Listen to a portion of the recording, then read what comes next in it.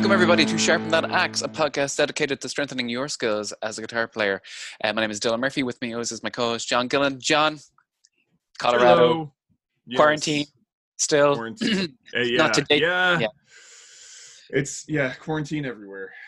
Not to date this episode, but yes, we are in the midst of the COVID-19 quarantine, same as everywhere else. By the time this podcast comes out, it could have all blown over, but probably not. So, no. I actually have a question for you. COVID-19 rhymes with a lot of other things. What is your favorite song for COVID-19? Have you seen any of these? No. Think Dexy's Midnight Runners. Okay. So many songs to choose from for Dexys. Yeah, you have My Corona. That one works really well. That one's good. So, yeah. Okay. Yeah. Oh wow. I'm gonna try and come up with some more ones. Yeah. That's all we can do. Is look at the positives of all this and have some fun with it. Our last time we were speaking was our live stream, which was actually a lot of fun, much more fun than I was anticipating, in terms of what are we going to talk about? And then again, I just got drunk, so yeah, it was a good time. When in doubt, we'll have to do that again soon. So yeah, we had a lot of fun, and it's nice positive feedback on that as well. So that is great. Thank you very much, everybody, for listening in. So without further ado, it is our Lick of the Week time. So, John, it is your turn. It feels like it's been ages since your turn. So, any hints to give me for what the Lick of the Week is? No, I don't think so. Friends, I think there's a lot you'll pick up on it, but we'll see. Yeah, friends, but we'll see. For those of you who don't know, this is basically each week one of us picks a lick or a riff or a part of a solo that we admire, and the other one has to kind of guess what it is, or we dissect it afterwards. We also have an interview with Danny from Maribin, as well as our usual what we've been working on, what we've been listening to, guitar smorgasbord. So I'm going to play this now. 3, 2, 1.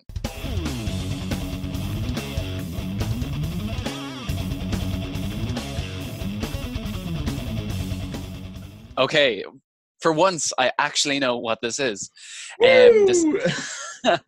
So this is the man, the legend. This is Paul Gilbert, right? Is this Racer X? Yeah. Technically, yes. Yeah, it is. Yes. So this is Scarified. Yeah, it is. Yeah. Okay. Yeah. It's one of my favorite instrumentals I've ever heard. Mostly it's that F sharp minor riff that is just so badass. This is a great song. I think it's. So why did you pick it? Because we haven't talked about Paul Gilbert before, so okay. So interesting. Strangely enough, yeah.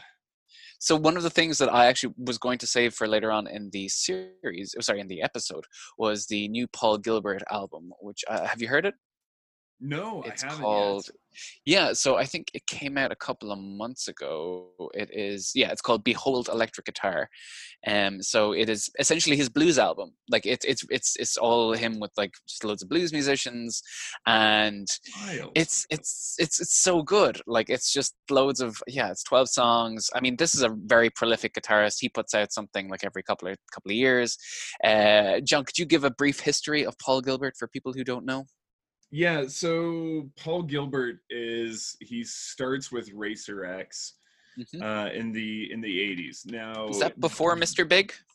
Yes, it is. Okay. So he does, Mr. Big's the next sort of thing that's pretty important as far as his career goes. But when it comes to Racer X, he starts that in 85.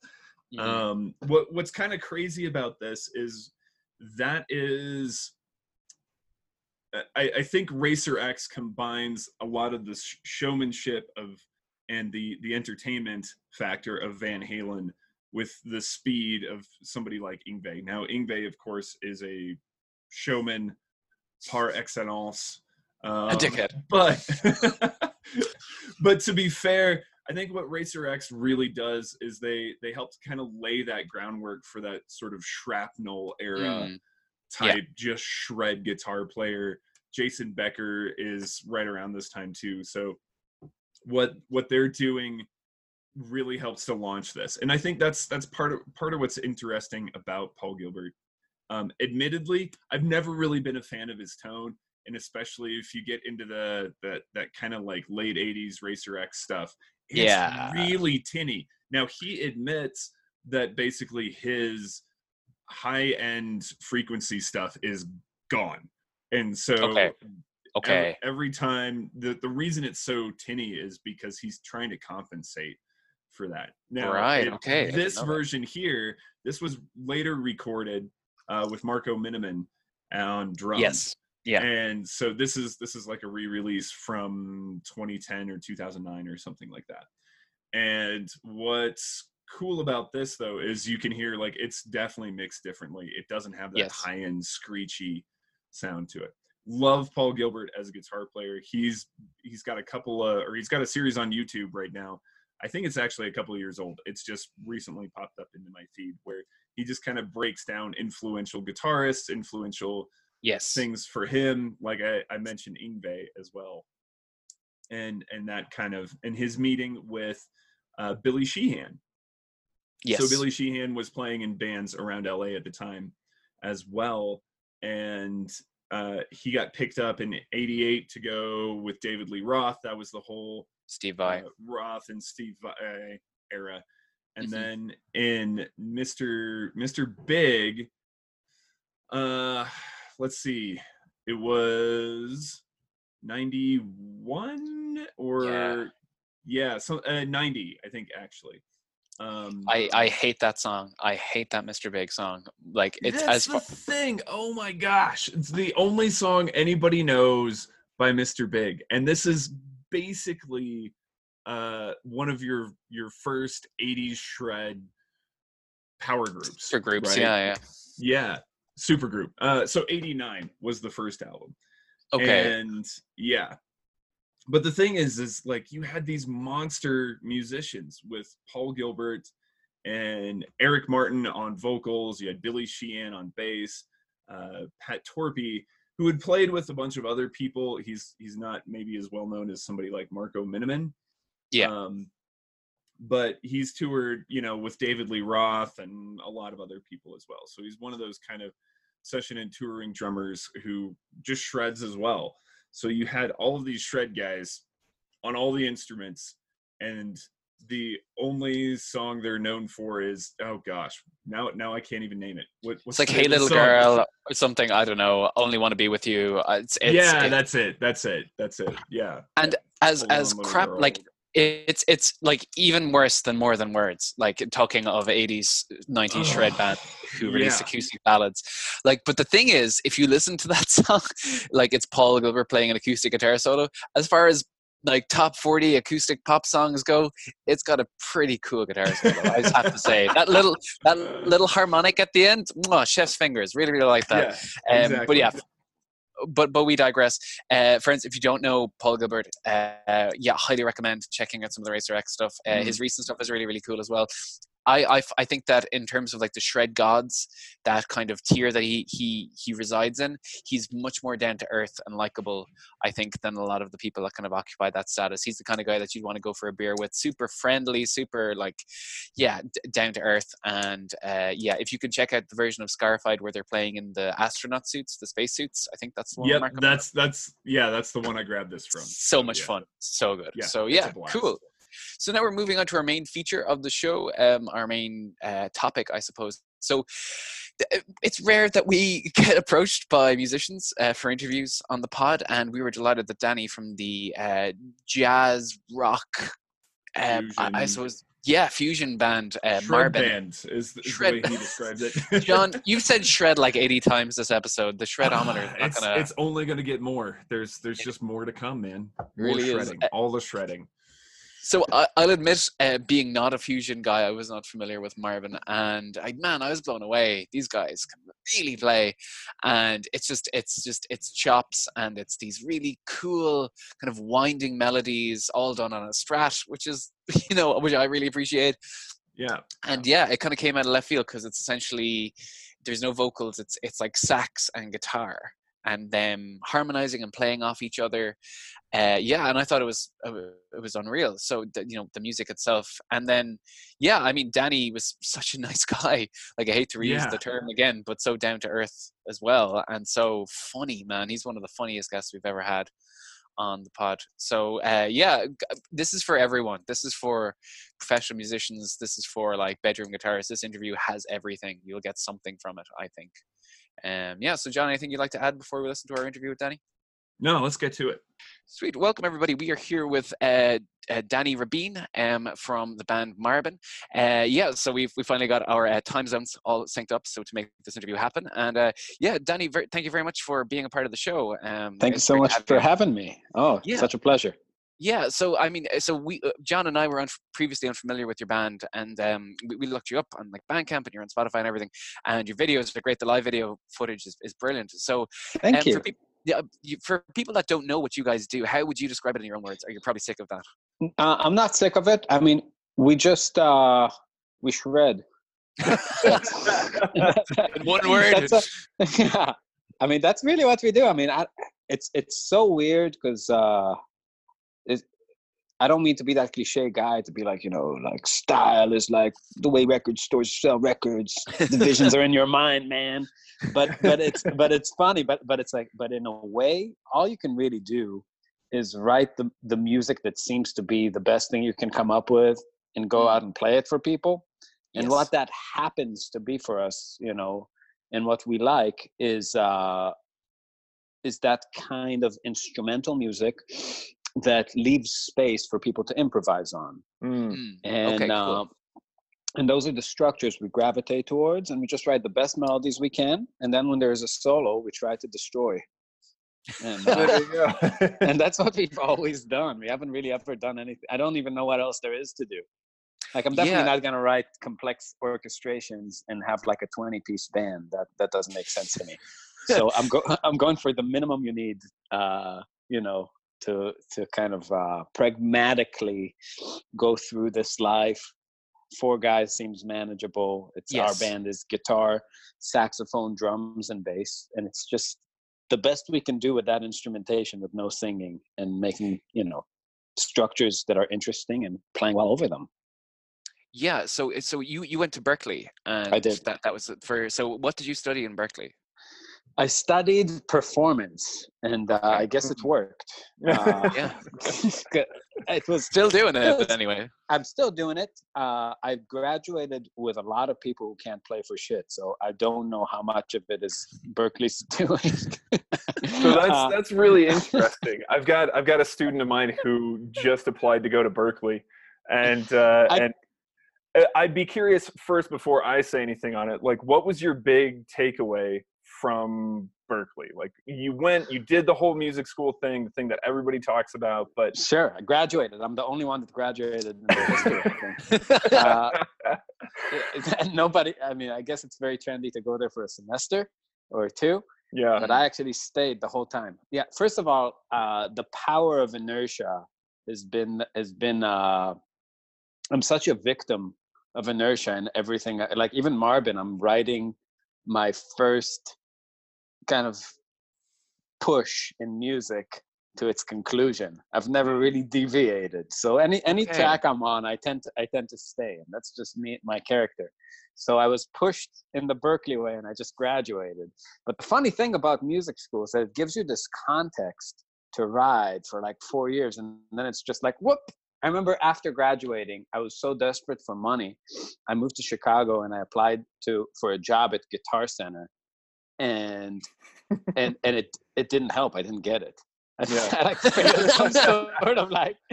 spelled some sort of gear question. I didn't know anything about gear, and I was like, but I have a Berkeley degree. It's like, well, a lot of people have Berkeley degrees.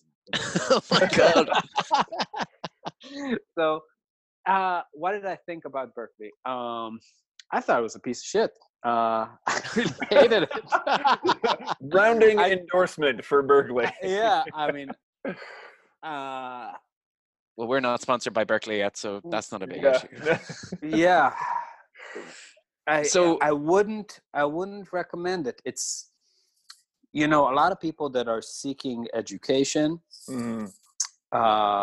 first of all, if you need to take a loan and you don't come from a rich background or a full scholarship, don't do it. Just do not do it. It's not like being a lawyer or a doctor. You are not making that money back. If you have any dreams of doing something, what you're going to have is freedom and time. And you have to have a grace period in your life where you can cut your overhead very low to make things work. Starting your month at minus $1,000 is going to make all those things impossible. So just don't do it. But so this podcast already eliminates most of the populations. But for those, for the people that were born with a silver spoon and are contemplating their options listening, Berklee is for you. So the question is, are you the kind of silver spoon person that needs nannying, or can you, or can you handle the world nannyless? You know, it's the desire to have a daddy. You see, the thing is, like, the people maybe in your musical community are like, oh, like, you should go to this. You're good. Go do this thing. Go meet these people that will make you better. And you're like, yeah, there are people that are going to make me better at something. So you're riding this. It's a real dream. You know, it's the dream for guidance. But what you find there is just an institution that's very cold and rigid, with people who don't really, nobody really cares about how you play. I mean, nobody in the world cares about how you play. Right. You know, it's like the people you know, like the farther you go from the people you actually know, the farther you go from people that care about you. That's kind of a rule. That's a really good point. You know what I mean? So if they don't care about you, how are they going to care about your playing? You know, so they have standards and they have courses, and they're very generalized, and they obviously are they're the least difficult criteria that a group of people could decide to where they could have a good graduation rate, right? Wow. Okay. So you need to learn a few scales and a few ways of voice leading things and modes, and transcribe a few things, and, you know, pretend like you can read. And, you know, a hot topic on this show, trust me. Yeah, I mean, like, nobody can read. Like, I meet all these guitar players that can read. They can't read. It's like, you know, it's just a lot of the people that are good at it. It's like, oh my God, like, yeah, like, throw anything in front of me, like Twinkle Twinkle, Happy Birthday. It's like, but the moment it's like a real melody that you see like in complex music, they're just like, the face. It's like, if you read a book at that level, people would think you're retarded. Right. So the problem is that, like, you can call that reading, but it's like, the thing is, reading is kind of gone from the world. Once a skill is not necessary, you know, for in the working world, you stop developing around that skill. Of course. So I mean, I don't know, I can play over changes really well, you know, but I can, because I play over changes every night for a few hours in every gig, you know. And it's your ear. Yeah, it's everything. It's just it's knowledge that's, you know, it's the difference between information and knowledge. Knowledge is information that you chew with your consciousness, you know, and it's like, you gotta chew it every night, right? It becomes something else. It crystallizes. So to develop real skill, you have to be in this situation, you know. And the kind of people that say that they can, you know, I guess theater people maybe can read, but, you know, you're talking to an adult that has to watch Cats like 200 times a year. It's like, who gives a shit what they do? No paycheck is worth that. Yeah, no. Oh man, that's fantastic. We're 8 minutes in, and we've hit Berklee is crap, fuck you Cats, and consciousness. So yeah, I'm happy out with that. Sweet. So following Berklee, you met. Was it after Berklee you met Denny Markovich? Yeah, right after Berklee, I had a summer in Israel where I came back with a drummer that I played with at Berklee. You know, we're just kids, and me and Danny met right before our first gig. We had a common bassist friend. Danny didn't go to a school; he went to the army and finished. He was a fighter, and then he had to put down playing music and reteach himself how to play, because he didn't play at all for 3 years. And we met when he was about 6 months into this process of retraining himself. And we wanted to start a fusion band. We thought it was fusion, but we weren't skillful enough at that time. So when you play unskillful fusion, there's a word for that. It's called jam. It's the same intention, just a different result. You're basically Fish, is what you're saying. I was about to say. I just found out that Fish's keyboardist's daddy invented Tylenol. What? Wow. Did you know that? No, that's amazing. Doesn't that make so much sense? Oh, yeah. Totally. A little bit now, yeah. Holy cow. We're learning all kinds of things on this. We're just getting started. Man. Yeah, dude. If I find out that, like, the Grateful Dead's, like, drummer's dad invented diapers, I can die happy. I was just about to make Grateful Dead. Oh, man. Sweet. Yeah. So you met Danny in Israel in 2008. Sorry, that kind of took a turn. I met Danny in 2008, and we immediately had this connection that we could write music together. And I never really wrote music with anybody. I mean, I did, but it was always a nightmare. I always was suffering a lot. But with him, we just have a lot of this. We love a lot of the same things, and I think the secret really is to hate a lot of the same things. People don't talk about the music you hate, but I hate. There's so much music I hate, and I hate it so much. And can you give us an example? Just like the first thing that comes to mind. Oh no, it's the list is much too long going that way. There's very few things I like, but I mean, it's true. I really love the music I love, but it's endless. It's across styles too. Just like bad playing. It really bothers me. It's like I can't not care. I just care about music. Chris, Dave Chappelle had a great joke about that when he said that the reason he loves comedy so much, the reason he hates other comedians so much is because he loves comedy. Because you see, other people having sex with your girl, you're like, I can do it better. Oh man! But we had a long.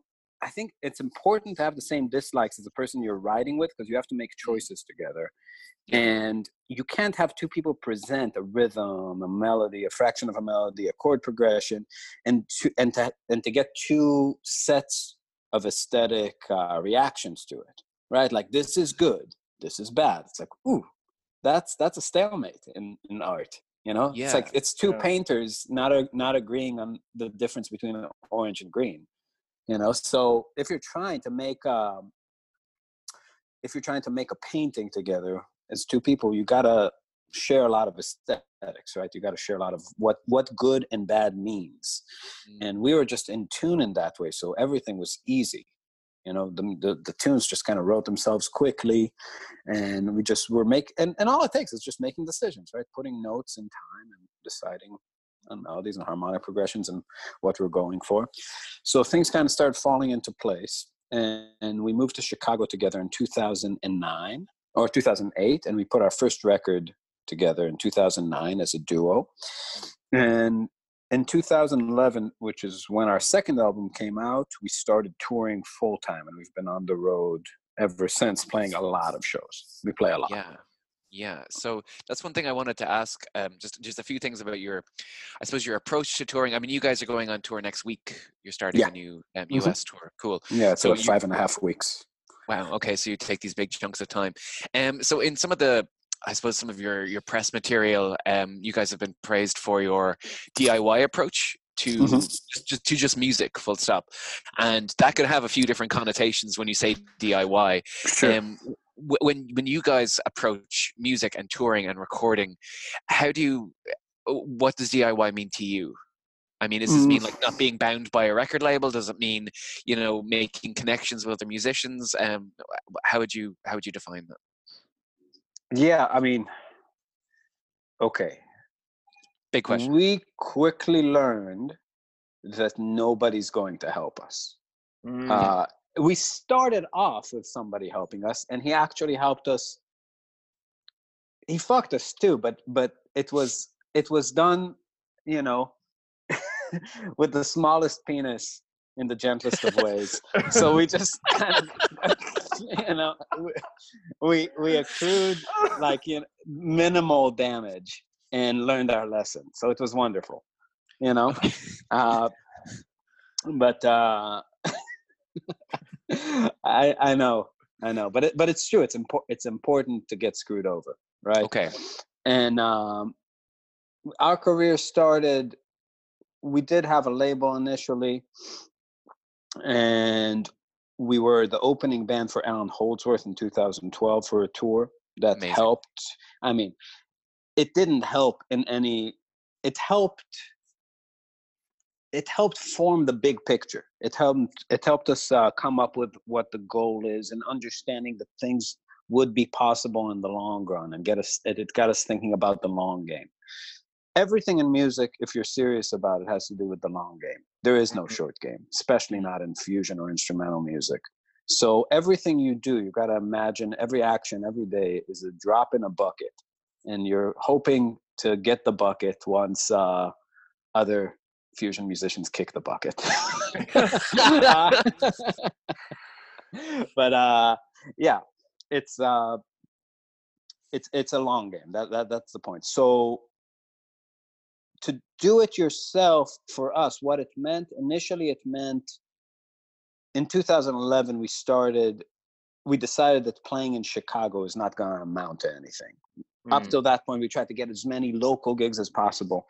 There are a lot of Berkeley books about music business. If you look at any of the literature about music business, it always sells this idea that you need to somehow make a buzz in your local scene, and somehow, if you're successful, it's gonna bubble over, and you know, and spill out, and somebody will notice you, and then you will be touring magically.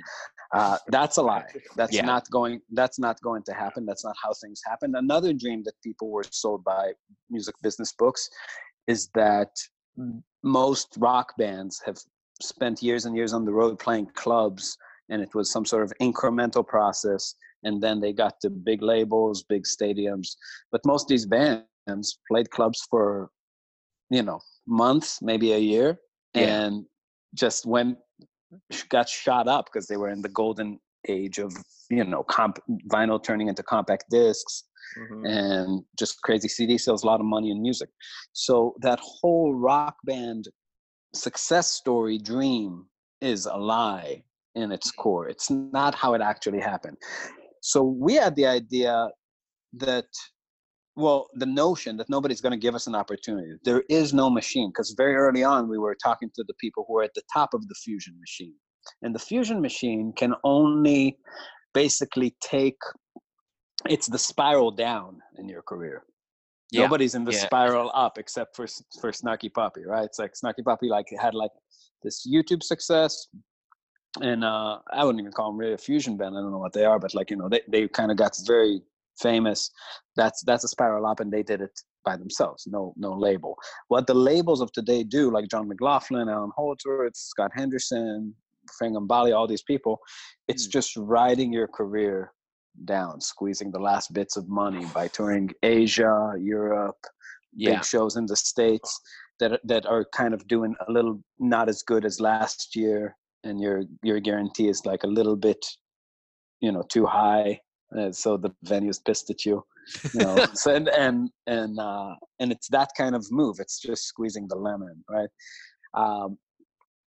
So we knew that if we're not a marquee name, that these people won't know what to do with us. They can't do anything with us, really.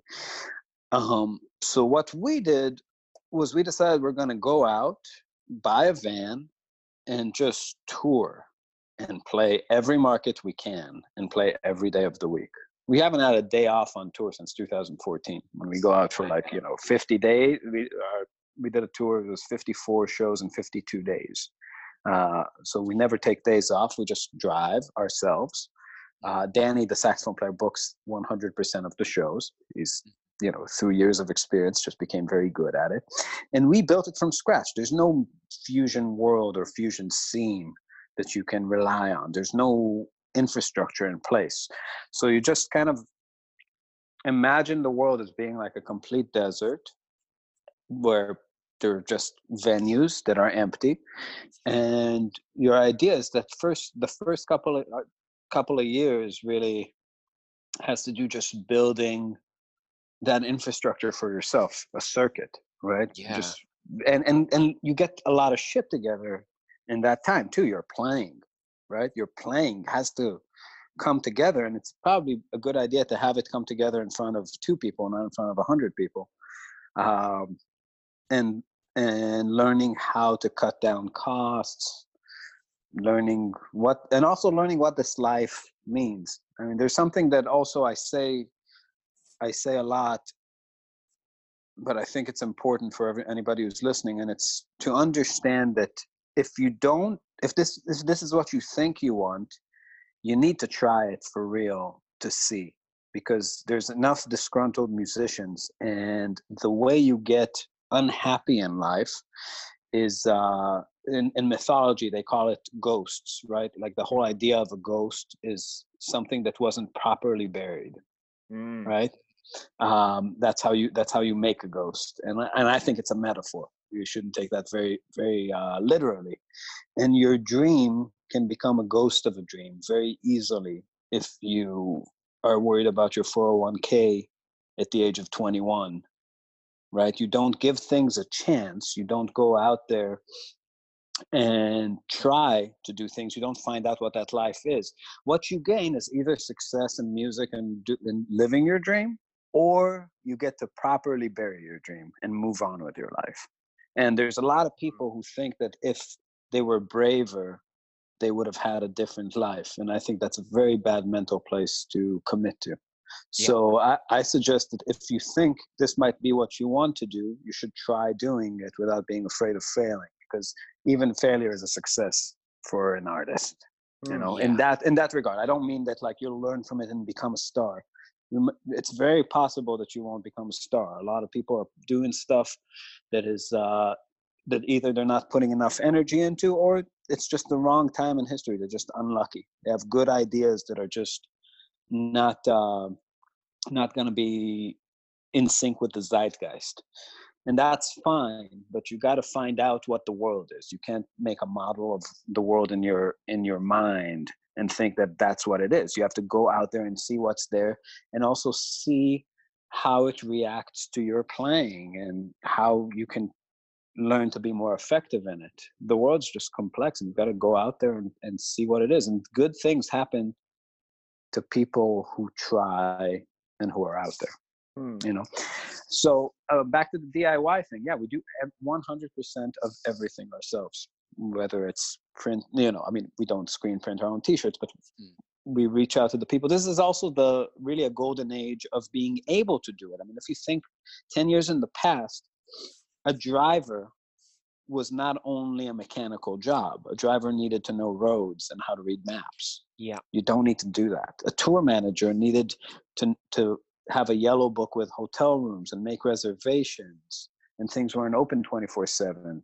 You know, all these jobs were actual jobs, not just something that like an intern, you know, does on his iPhone. You can do it on your iPhone, and you should do it on your iPhone. You know, money is just the money you spend paying people is always your money when it's your gig. Yeah. You know, so the more you can do using this technology, the more you can figure it out, the less ways your pie gets cut. So, I mean, I don't know, when you take a look at a small jazz band and, you know, at a huge pop act, a lot of these big pop acts are generating an amount of money that's absurd compared to the jazz acts, but a lot of jazz acts get slivers of the pie that end up being equal. Yeah. Right? If you have 40 dancers and a pyrotechnic show, you can always accrue so much overhead that you make no money. It's always possible. You can spend whatever. Wow. Okay. Yeah. So our pie does not get sliced like that. Yeah. That's it. Wow, there's so much great advice right there. Yeah. it's just so much there. God, that's brilliant. That whole like paragraph, I feel we should print out. So when it comes to bringing us back to guitar, Sure. that's what this is about. Just in terms of playing as a guitar player, I suppose where to start. I mean, in terms of guitar playing, what is your current relationship with guitar playing? I mean, we all have struggles with it, where it's like something that is frustrating, and sometimes playing is like the best thing. It's like forward to it every day. In terms of you, when you're approaching a tour like this, like, are you on a rigorous practicing schedule? Are you clearly not, judging by your response there? I mean, in terms of like guitar playing, where do you see yourself at as a guitar player? Well, I play a lot. I play every day, and I do practice all the time. It's always been impossible for me to do things that I don't find interesting. Yeah. I can't do it. I can't do something that I like, that I have to do, or that's important. It's just not how I think about things, because I know something about every bridge that I crossed in the development. There's linear motion towards your goal, meaning like if you want to play fast, and you just crank a metronome, you kind of get closer every day. But then there's that point where you get to the wall, and then you realize that linear learning hits this point, and then you find out about something else, and it's not like the wall moves or you move. You just find out that you're in a one-dimensional model, and the world of music is so much wider. It's like the sides of your vision open up. It's called lateral truth, right? Rather than linear truth. So you've just increased your field of consciousness instead of pursuing a narrow goal. And it requires a certain lack of focus, which is the opposite of what anybody would tell you about practice, because practicing is about trying to see farther with everything you currently know. But what happens when your whole system of what you currently know is not wide enough? What if you need to know more things? So there's an amount of floating around and searching for other ways of thinking that has to do with this lateral truth. And when I'm home, I really try to figure out different ways to think about what I'm doing. And the danger of this is that you change. And when you're in a band, it's not very good to change too much. You know what I mean? So you got to stay anchored to something. Like I can do whatever I want, but but everything's a trade-off.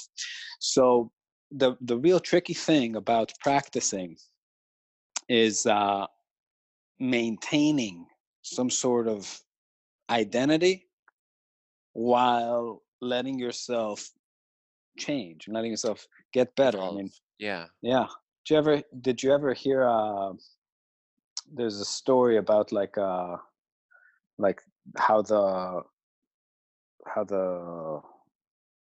whatever, like the caterpillar turns into a butterfly. They form this kind of like cocoon. Yeah. But then when you look inside the cocoon, it's just goop. It's goop, primordial soup, right? So outro. Yeah, exactly. So the question is, like, is how much of yourself do you maintain, through transformations, right? If you're actually trying to change and become something else, the truth is something, probably, Yeah. But it's good to stay related, especially for me, I guess, since we have our music. That's the one thing that's the constant. That's the one thing that's kind of holding me in place. So I have to see our music through the prism of where I am in life. Yeah.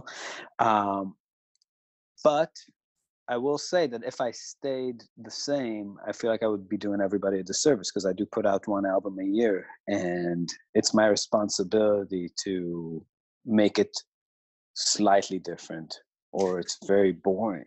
Yeah, for everyone. You don't want to play the same way over the same things. You want to be in some sort of process that's moving. So I know that's not very specific for guitar, but it's not like I'm practicing my modes. I pretty much know them. I play a lot of gypsy jazz because I love Django Reinhardt, and that's something I've been doing for the last, I don't know, like 6, 7, 8 years, something like that, a lot, and got pretty deep into it. And it's interesting because it's a skill I picked up later in life, and it's very different technically than playing the style that I do with the rest stroke technique, and all that stuff. So that's keeping me busy and is healthy and changing the way I has changed the way I physically approach even playing the Strat.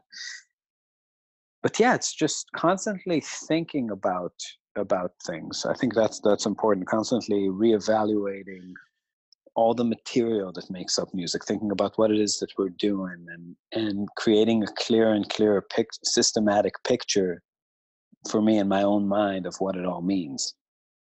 Amazing. Yeah. God, it's a lot to chew on there.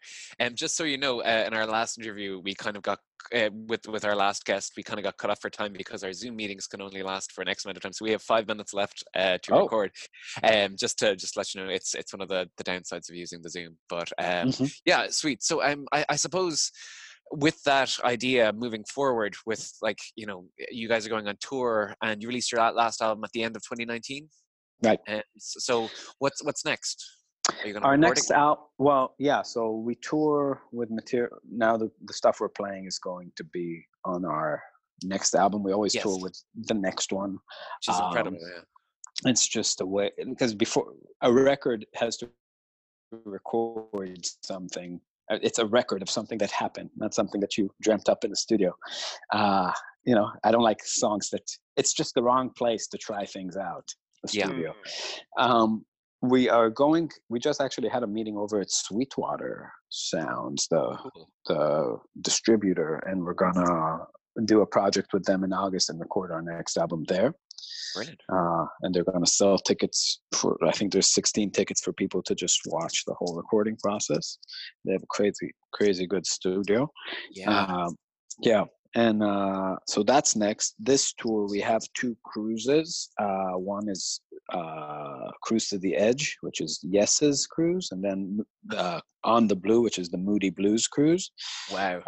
Yeah, it's gonna be good. And I actually was just checking this morning to see if we can make customized hand sanitizer bottles that says shredding Corona. Oh man, fantastic. Just if I have one piece of advice to give you, is there is a GQ article, if you Google it, called All Aboard the SS Kid Rock, which is about a music journalist who goes on tour on the Kid Rock cruise. And if you're looking for some reading to prepare you for your cruises, highly recommend it. One of my favorite pieces of music journalism. Sweet. Danny, thank you so much for joining us today. You've imparted so much wisdom, and once again, thanks so much for having me. So you guys you're on Bandcamp, and you're on Instagram. MarvinMusic.bandcamp.com, Facebook.com/MarvinMusic, MarvinMusic.com, bandsintown.com/Marvin. Yeah. Okay. Great. Yeah. From your live performances that I've seen on the videos, I mean, people who attend a gig are really in for a treat. It's really, really cool. Worth checking out, definitely. 100%, man. And keep doing what you're doing. And Thank you. We'll be in touch when this is out. And appreciate it. Thanks for having me. Yeah. Best luck with the tour, dude. Thanks. Sweet. So, we kind of run out of time at the end, which is, sometimes when these interviews just go on, we kind of get swept up, we lose track of the time. But thanks again, Danny. We really appreciate you being on the pod. And so John, major takeaways from this interview. Any points you'd like to discuss? Oh man, there's a lot. Yeah, one of the things that I thought was super interesting was when he said anything you do in music, especially instrumental music, is really a long game. That's a massive takeaway. Yeah. He kind of hints at, how a lot of bands, in the music business books and what you hear from music business, you got to break out in your local scene first, and that's how you make success. Or you play covers in a bar and then you write originals. And he said that's a myth. It doesn't really work that way. Most of these bands maybe did it for a couple of months or a year, you know, and that's more to just hone the chops after they've already got some stuff together. Yes. So that's kind of two things there. There's the fact that it really is a long game, and because this myth of just being snatched up and or playing these gigs, just it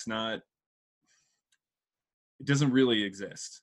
And if you're doing instrumental stuff, you have to be thinking like long term, and how do I get from point A to point N to point X instead of point A to point B, you know? Yeah. So because this is a niche genre. Exactly. So, and whether that's fusion or any other instrumental type thing, I follow a lot of DIY guitarists who are doing really cool instrumental things, and it's difficult, man. There is a lot that they have to do and overcome, and the touring schedule is rigorous. You know, Danny mentioned there, like, he hasn't had a day off tour since, you know, 2014. And if they're not touring, they're driving or they're writing. Like, that's it. It's 24/7, 365, you know? Yeah.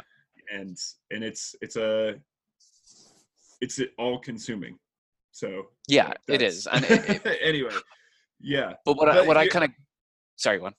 No, I was just going to say, what were the things that you took away from it?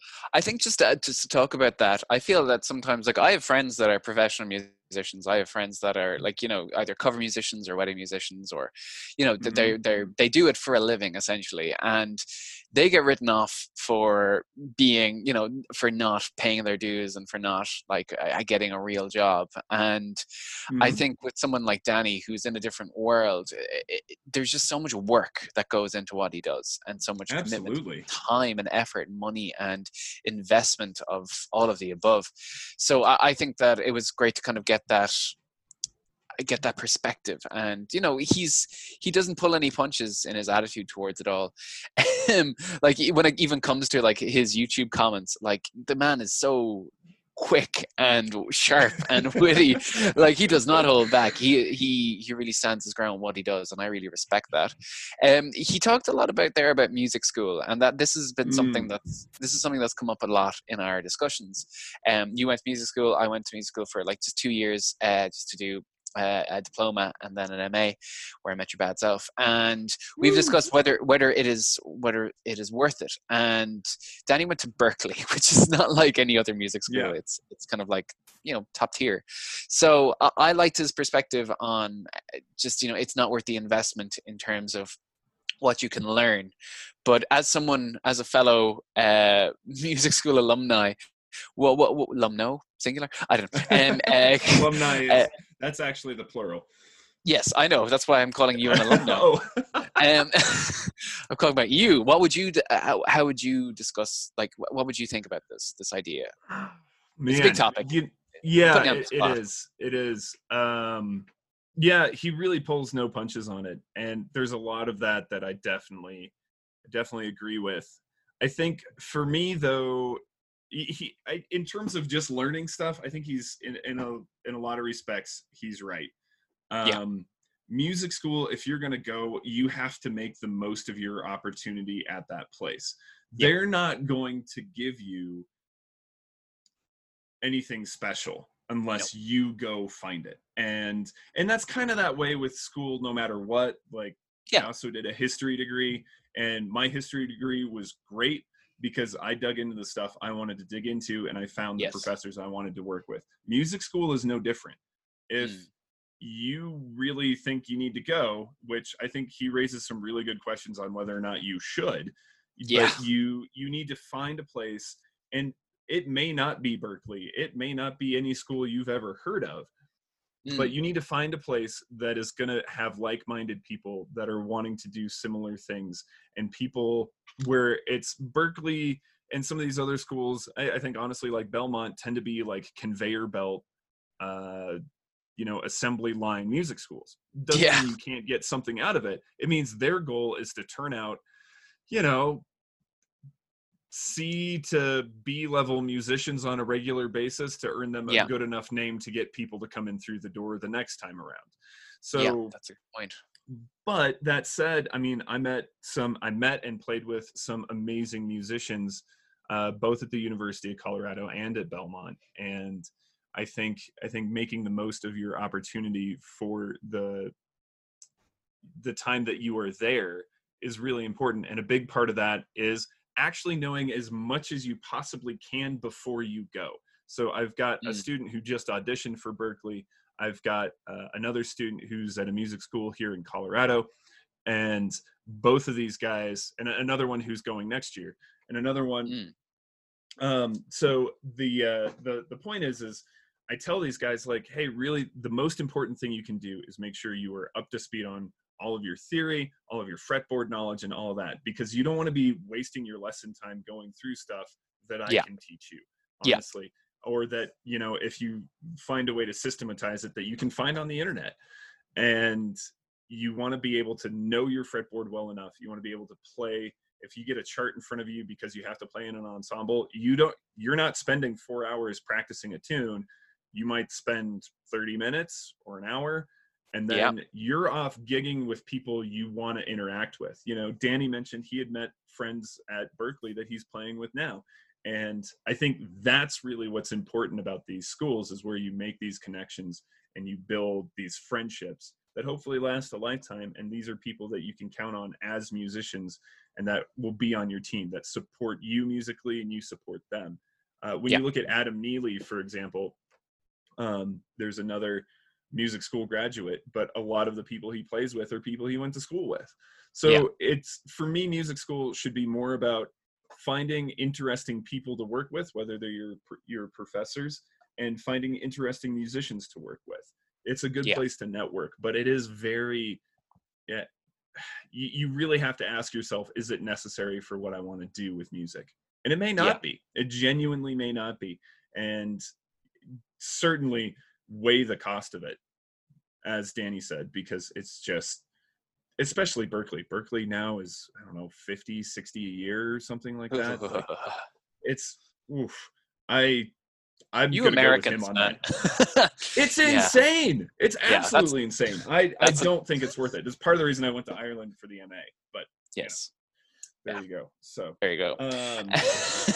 Anyway, so that's my take on the music school stuff. But do you have any other takeaways from the interview that you thought were I think, like, onto? For me, I hate saying that.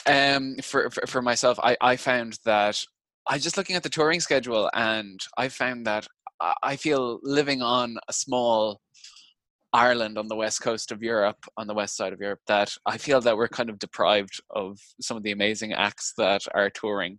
And, really are. You know, whether it's like, you know, I interviewed Asa Brock for a magazine a few years ago, and I remember like asking at the end, I was like, is there any chance you'd ever come to Ireland? He's like, no, man, I can't afford that. So it's just that whole thing. It's just, you know, you're choosing to tour as a musician, but that doesn't mean, you know, in America there's going to be a very niche audience. You know, it's so expansive that you're going to be able to, you know, make a living maybe from what you do. But I was just like, I'd love to see these guys live, but there's never going to be a chance unless I come over to the States, which you never know when all this is blown over. But I feel that, you know, Ireland is very convenient in terms of, like, it doesn't take us very long to get from one side of the country to the other. But then again, over in like Colorado Springs, you're not that far from Denver, so you can go there for gigs, which like everyone's going to play there. So I'm like, oh God, you know, I feel that you guys have a lot of opportunities to see the kind of music that we wouldn't always get to see. So I was just feeling a bit jealous of that. But, you know, that's I think it's great that he's doing what he's doing. And Danny, thank you so much for reaching out to us. This was one of the best interviews we've ever done, and I'm not just saying that. Yeah, it was a lot of fun. Absolutely hilarious. Hopefully we can get him back on the show sometime soon. So that's it, man. I really enjoyed it. John, what have you been working on? What have I been working on? So the last couple of weeks have been really crazy with this, because I had to move the entire studio into my guest bedroom, and that has caused a lot of consternation in terms of setup and that sort of thing. So, but there's two things. I've decided to sort of pick up classical guitar again. I haven't really done much with it for the last year, just because there's something about it that I find really relaxing and really intimate, and I Yes. really enjoy that process. And it's very focused. When you're working on something in a classical setting, you have to kind of really focus on playing a particular measure or two measures or whatever over and over again in order to get all the things right. It really Cool. exposes your dynamics, you know, with your right hand and your vibrato and your legato in your left hand. And so you really have to think about phrasing, because kind of, you know, when you throw on a bunch of distortion on an electric guitar, you don't have to think about your pick attack as much and your dynamics as much. And there's a lot of guitar solos that maybe while you're learning them, not that they're bad, it's just they're not very involved when it comes to right hand dynamics, which is, it causes you to think about how you play a little more. And that's been translating over into the electric stuff that I've been practicing too, so that I think about, okay, how am I attacking the string here? How much noise am I making with it, etc. So, I find that so intimidating about classical guitar, just the idea of not using a pick, and just, it exposes all your flaws. Oh my gosh. If I need that kind of, I just call my dad on the phone and he'll just tell me. Peek behind the curtain there. No, I'm joking. Dad, you're not listening. So that sounds cool. I mean, that's good that it's translating, that it's, I find, I don't know, that about classical guitar, it's like, it's just so, I don't know, I don't think I would sit down and learn it if I feel that there would be like transferable stuff, which there is obviously, but not for the kind of music I want to play. And in just terms of like the whole right hand technique, it's just I'm never straying from like hybrid picking with the pick. Like if I don't have a guitar pick on me, I am useless. Sweet, that's a good thing to be bringing back, just to get some space from the craziness of everything else. Yeah, it's like I said, it's very intimate, and it kind of just blocks out everything else, which is really nice. So, but anyway, enough about me. Let's talk about you. Me, the man of the hour. No, I have been. What have I been working on? So I've been, still doing, like, I'm still working full time, 40 hours a week as a copywriter. So I'm still making time. It's nice to be employed. It is nice to be employed, and I am very lucky, and I am able to kind of see that now. It's kind of opened my eyes in terms of, the perspective of working a 9 to 5. So yeah, I'm still doing about 30 to 40 minutes of guitar a day, just by itself, playing it for the sake of it. And yeah, I mean, I've been just doing one of those things where I'm not beating myself up for not sitting down and playing with, like, no distractions. Like, if one of the things I am learning right now is I put a thing on Instagram asking what solos I should learn, and somebody said, have you ever sat down and learned Crazy Train? And I was like, oh, I've never actually learned that solo before. So so it's a beaut. Like, it's so nice, because it's one of those solos, like I've spoken before, I can kind of like sing, hum. Every part, like, it's broken down into these really, really cool parts. So I went to a Chris Zupa lesson, and I went through a few other people just to see who had broken it down. And there's that little run at the end. I think it's like a D Mixolydian run or something. It's all sextuplets, and it's all legato, but it's so fast that is something I've literally been like, I'll stick on an episode of Clone Wars or something on Disney Plus, and I'll just play that with a metronome, like, up and down, and just bringing up the BPM, like, just one BPM every like 2 or 3 days. And it's been great. Like, it's been cool, because it's something that it's progress that I can measure, and that I can see that, okay, this is literally 2 bars of music that I'm just trying to, like, hammer through. Have you ever learned it? No, not note for note, man. Like, bits and pieces of it. But you know what's funny is I almost picked a Randy Rhoads. Oh, really? For today's Lick of the Week. Yeah, I was kind of tempted to do, in fact, Crazy Train, and I was like, It's so good. I did that live version that he does. Is it live at Budokan or something? So good. And seeing Zakk Wylde play it as well. Like, I think every guitarist has their own way of approaching it, but Zakk Wylde's version, like, there's this like 11-second clip of him playing it like lightning speed, and it's just like, there's no legato there. Like, everything is just like alternate pick. He's a beast.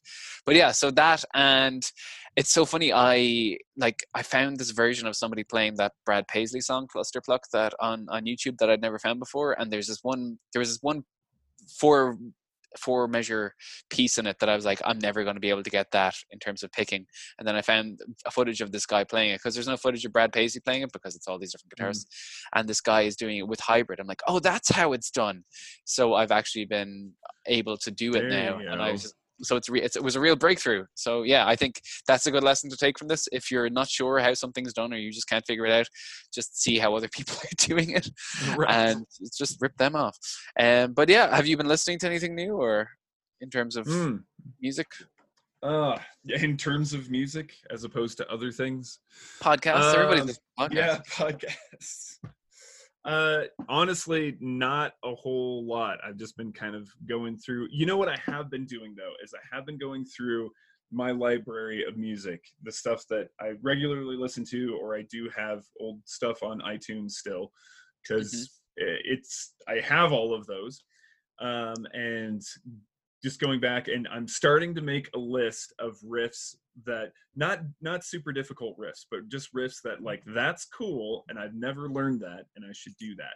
So it's not really it's not really specifically what I've been listening to, but I'm just kind of like going through my library and just listening to things, random things, and everything from, you know, Coltrane stuff, because there was the bass player for Covet. That's Yvette Young's band. Yes. Adam Adamak, or I think, I'm not sure how to say his name, but since this is a guitar podcast, he's probably not listening. So anyway, he did a cover of a solo from A Love Supreme, and I was like, holy cow, I should learn how to play some of these licks. And then that inspired me to go through and just listen to a whole bunch of old stuff. And my oldest son has discovered The Police. Yes.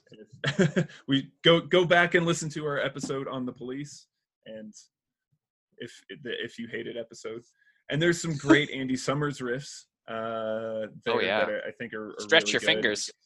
Oh yeah, absolutely. So anyway, point being, not anything specific, but definitely going back and just listening to a lot of stuff that I just have in my library.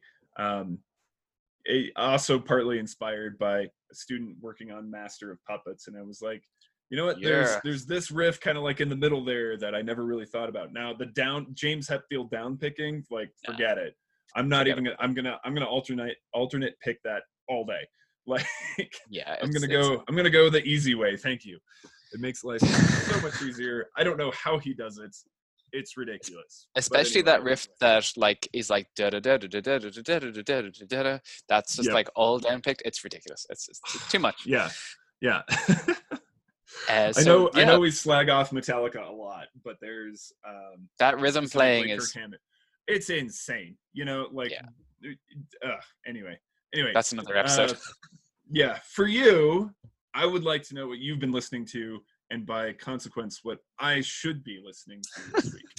So I've been going through just back and forth between two bands for the last week or so. One of which is this. I watched a documentary called No Distance Left to Run, which is a documentary on the comeback of Blur.